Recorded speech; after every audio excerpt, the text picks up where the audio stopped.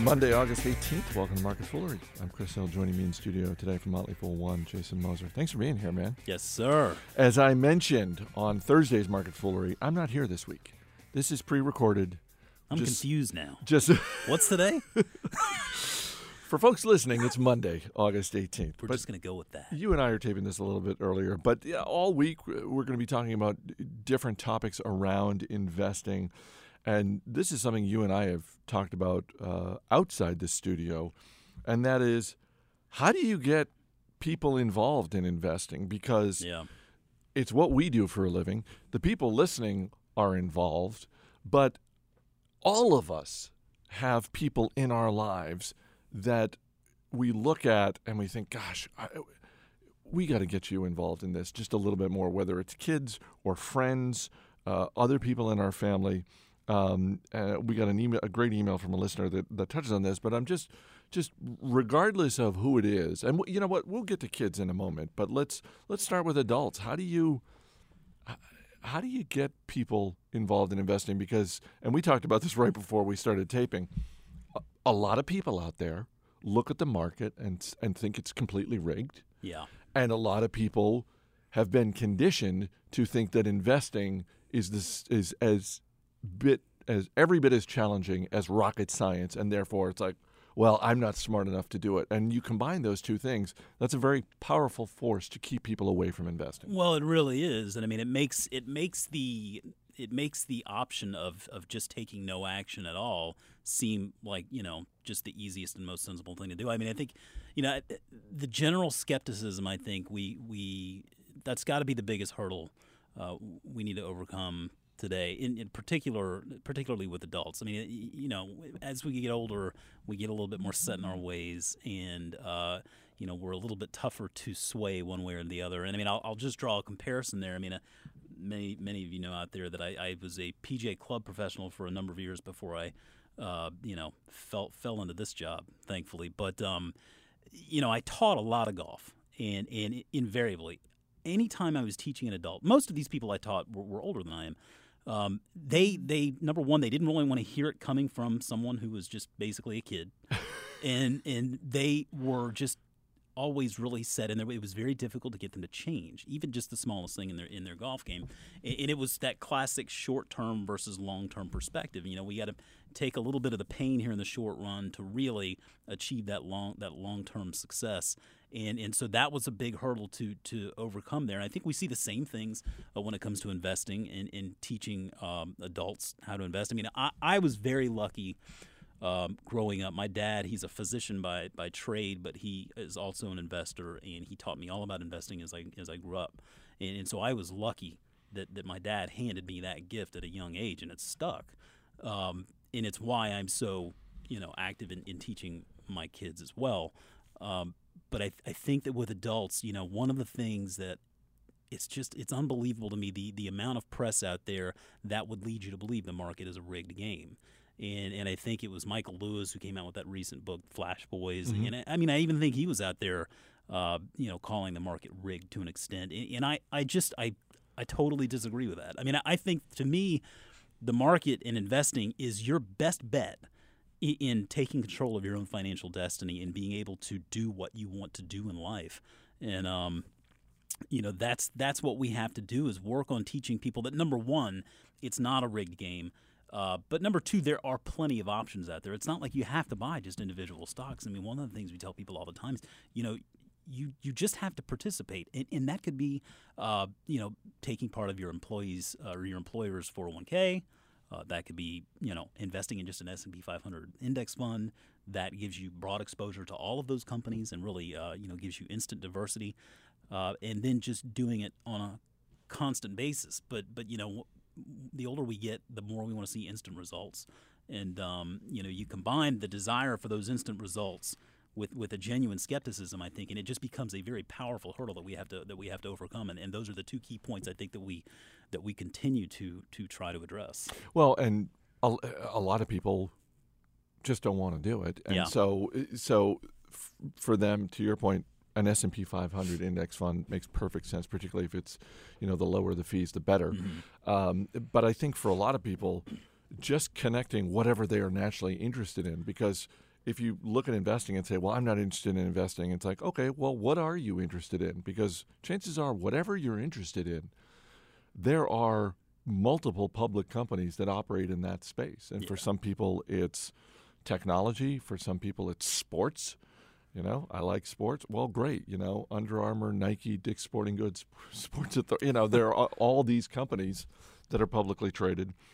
So I think being able to tie into that. Oh yeah, I mean, there's no question about it. I think that's an excellent point. I mean, it's one that I'll go back again to my father when I was growing up. I mean, he took an interest in some of sort of the medical field, the related stocks there, and because that was his scope of knowledge. He knew that stuff and he used it to his advantage. Not to his advantage illegally, obviously, but I mean that's the point though, is that there is just this huge world of investments of opportunities. Other companies that are doing all sorts of different things, and I mean, I guarantee you that whatever you're interested in, no matter who you are, I'm certain we can tie an investing angle to it. And I think that's part of the fun, really, is figuring out that investing angle, and then learning to look at it, to assess it, to analyze it, to see, well, there's Under Armour and there's Nike and there's Dick's Sporting Goods and there's Sports Authority. Are they all publicly traded? No, Sports Authority is a private company. Okay, well, so you have 3 or 4 opportunities there. Are they all the same? No. How do they differ? And who competes with whom, and how do they rely on each other? And it's interesting to study that stuff. I think you certainly learn a lot more about just business in general, and so I think we enjoy kind of nerding out on that stuff. I get not everybody's going to want to do that, but if you are interested in things like that, I think that certainly gives you another reason to consider looking into it. Got an email from Sam Waterbury, who writes, "My little brother recently graduated from high school and will be heading to college soon. Rather than just giving him some cash, I thought it would be nice to talk with him about the stock market and buy stocks in a few companies he's interested in, with the understanding that he would not be able to touch them for at least 4 years and that his gift would grow over that timeline. I know you can't recommend individual stocks, but do you have any suggestions for ways to get him excited about investing and thinking about a longer timeline than the Xbox refresh cycle?" Great question. First of all, I love this idea. I do too. I just love that it's like, we're going to buy these, we're going to talk about these from time to time, and you cannot touch them for 4 years, which for someone who's 18 years old, that's perfect. And it ties into something that Tom Gardner, our CEO, talks about all the time, that the single best step an individual owner of stocks can take to increase their returns is to just simply double your time horizon. Yeah. And particularly when it's just everything is week to week, quarter to quarter, all of us going in with the mindset of these are untouchable for 4 years. I think that's fantastic. Yeah, I love that idea, and it reminds me that's an awesome idea. First and foremost, I mean, I can't applaud that enough. A while back, I had the good fortune to speak with Secretary of Education Arne Duncan, about financial literacy, and one of the ideas that I had, I still think this is a great idea. I hope that one day we see it implemented in our in our schools everywhere. But I think it would just be cool if incoming freshmen in high school, you take a semester-long course on finance that gears you around investing to some degree, and this could be something that we could even help with, to that extent. But then, the end of the semester, you have to pick 5 companies, maybe it's 10, 5 or 10, whatever, to build out a portfolio. Companies that you're interested, whatever, and then that portfolio sits for the next 3.5 years until you graduate. And when you graduate as a senior, then you look back and you see how that portfolio performed. Because I think we all did that kind of like you pick your stocks in your economics class, and a week later you see how they did. Big deal. A month from now, we'll see which stock has done the best. And I think that what this does is this certainly encourages that longer term thinking, longer time horizon. And so I think that for Sam there, I mean, I think first and foremost, getting in there and just talking about the companies that his brother might be interested in is a great way to go about it. It might. I don't know that it's. We can definitely talk stocks. So, I mean, if you want to hit us up, I mean, give us some ideas of what you're thinking about it, and I'm more than happy to give you some opinions on them. But I mean, I think that the idea that these are untouchable, get in with what you're interested in, because he's going to go to college and he's probably not going to even really think about it. And then 4 years later, you look and you see this and you say, wow, look. And I think that's the most powerful.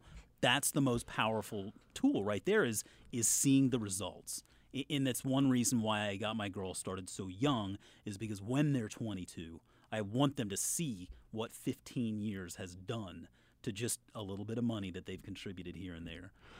One tip I will give to Sam, and really for anyone, if you're looking to get someone in your life interested in investing, it's been my experience that the easier the business is to understand, beyond just sort of, hey, I like sports, and so therefore Nike, Under Armour, et cetera, those are stocks to consider. The easier the business is to understand, the easier it is to understand how a company makes their money and how they will make more money in the future, then the easier it is for someone to make that connection. Yeah. Because I've owned stocks in the past that have very simple business models. Maybe the easiest one being Starbucks. Mm-hmm. I've also owned I've owned biotechs that I think I understand, and then later I look at the earnings results and I realize I don't know what they do really. And so finding businesses that are really easy to connect the dots on how they make their money, how they're going to make more money. Yeah, I think that, you just hit the nail on the head there. You look at things like biotechs, and I think that's an interesting sector because it can be so volatile, but you have to look at those. Most of those... And if you've got a scientific mind and that's something you're interested in, perfect. Precisely. Have at it. If you know it, that's great. But if you can explain it, that's wonderful. I tend to shy away from that industry because, number one, I don't have really any insight into it. I don't know it. And to me, those are very binary sort of outcomes. Either a drug is approved or it's not. And if it's not, it can sometimes be fatal. But I couldn't agree with you more there in finding a company, just understand how it makes its money. And it doesn't have to be complicated to be good. I say this all the time. Investing is as easy or as difficult as you choose to make it. So just choose to make it easy. One of the best performing stocks in my portfolio is Chipotle. That is not difficult to comprehend. They make burritos, and they make really good burritos, and we like them, and we go back for more. And so when you find those kinds of models, Starbucks is another good one that just generate repeat sales, and they have an opportunity to grow and add more restaurants. And so, I think, that's a great way to go. And then also making sure that you give yourself some diversity. So if you like sports, you might not want to go load up your portfolio with Under Armour, Nike, Dick's Sporting Goods, and Adidas, yeah. Callaway Golf, and all those. Probably pick one or two of the ones that you feel like are the winners out there, and then also just be aware that some are better than others. Just because you like a company's product doesn't necessarily make it a good investment decision. Look back at Krispy Kreme donuts. I think is a good example of one that everybody loves. Those glazed donuts, but man, what a mess of a stock, that's really had some tough times. But make sure that you give yourself some diversification there. And I think that one way to do that, one way that we encourage people who are going to be more sort of passive investors and just keep on investing, is to maybe if you want to add individual stocks, go ahead and match dollar for dollar those individual stocks with an index fund that covers the S&P 500, because that will give you exposure to all of those companies in the S&P. It will give you that instant diversity, and it will help. It will help in the volatility side of things too. So if you have, you pick a dud. We all do it. Not every story works. You have some diversity there that will protect you from any bad decisions that you may make. But I think that's a great idea, and just you're a wonderful brother for doing that. Last thing I'll say before we wrap up is, and I don't want to get all mystical or anything, but be aware that for people who are new to investing, this is something that takes more energy on their part, more mental energy, and therefore eventually more physical energy. And so you don't want to overwhelm them. I actually thought of this the other day. I was talking with my my 12-year-old, and we were talking about investing, and I basically capped. She's 12, so I just capped the conversation at 3 minutes because I just thought I just want her to take away this one thing, and that's all. And we're not I would love to talk for 30 minutes, but I know that it's going to be very quickly that she's just going to tune me out, and ultimately you want people to learn, but you also want to sort of keep whetting their appetite so that they're coming back for more. Yeah, I could sit there and talk about it all day long, and I also recognize the fact that not everybody wants to. And so when I talk with my girls about it, it's just a quick hit at dinner time or on the way to or from school, and it's not every day. It's just sort of organically, just kind of happens. I mean, earnings season kind of stokes some of those discussions, which is nice. But yeah, I mean, it's difficult. It's kind of like having kids, You can sit there and talk till you're blue in the face about the power of it, but until you experience it, until someone experiences it, they really can't understand what you're saying, right? Right. I mean, it's one of those things and so I think that's why you have to just figure out a way to introduce some early success, get a quick win, because it is really exciting to buy, shares of a good or a great business and watch your money grow.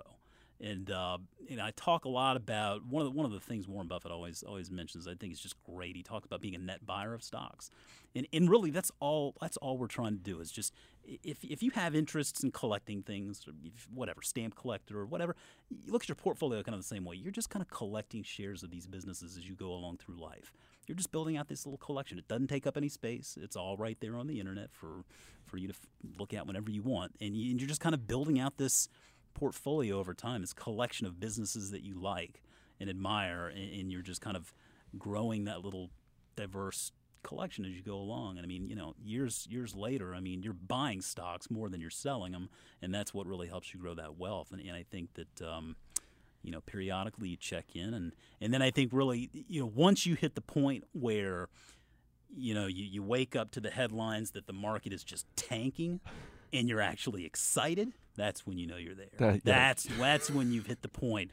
You are there and you are in it to win it now, because that's when as a net buyer, there are opportunities abound, and you want to have some money to go in there and buy up some of your favorite companies. Because there are overreactions. Yeah, they are. They're generally overreactions. Not all the time, but very often they are. And in earnings season, we see a lot of those overreactions.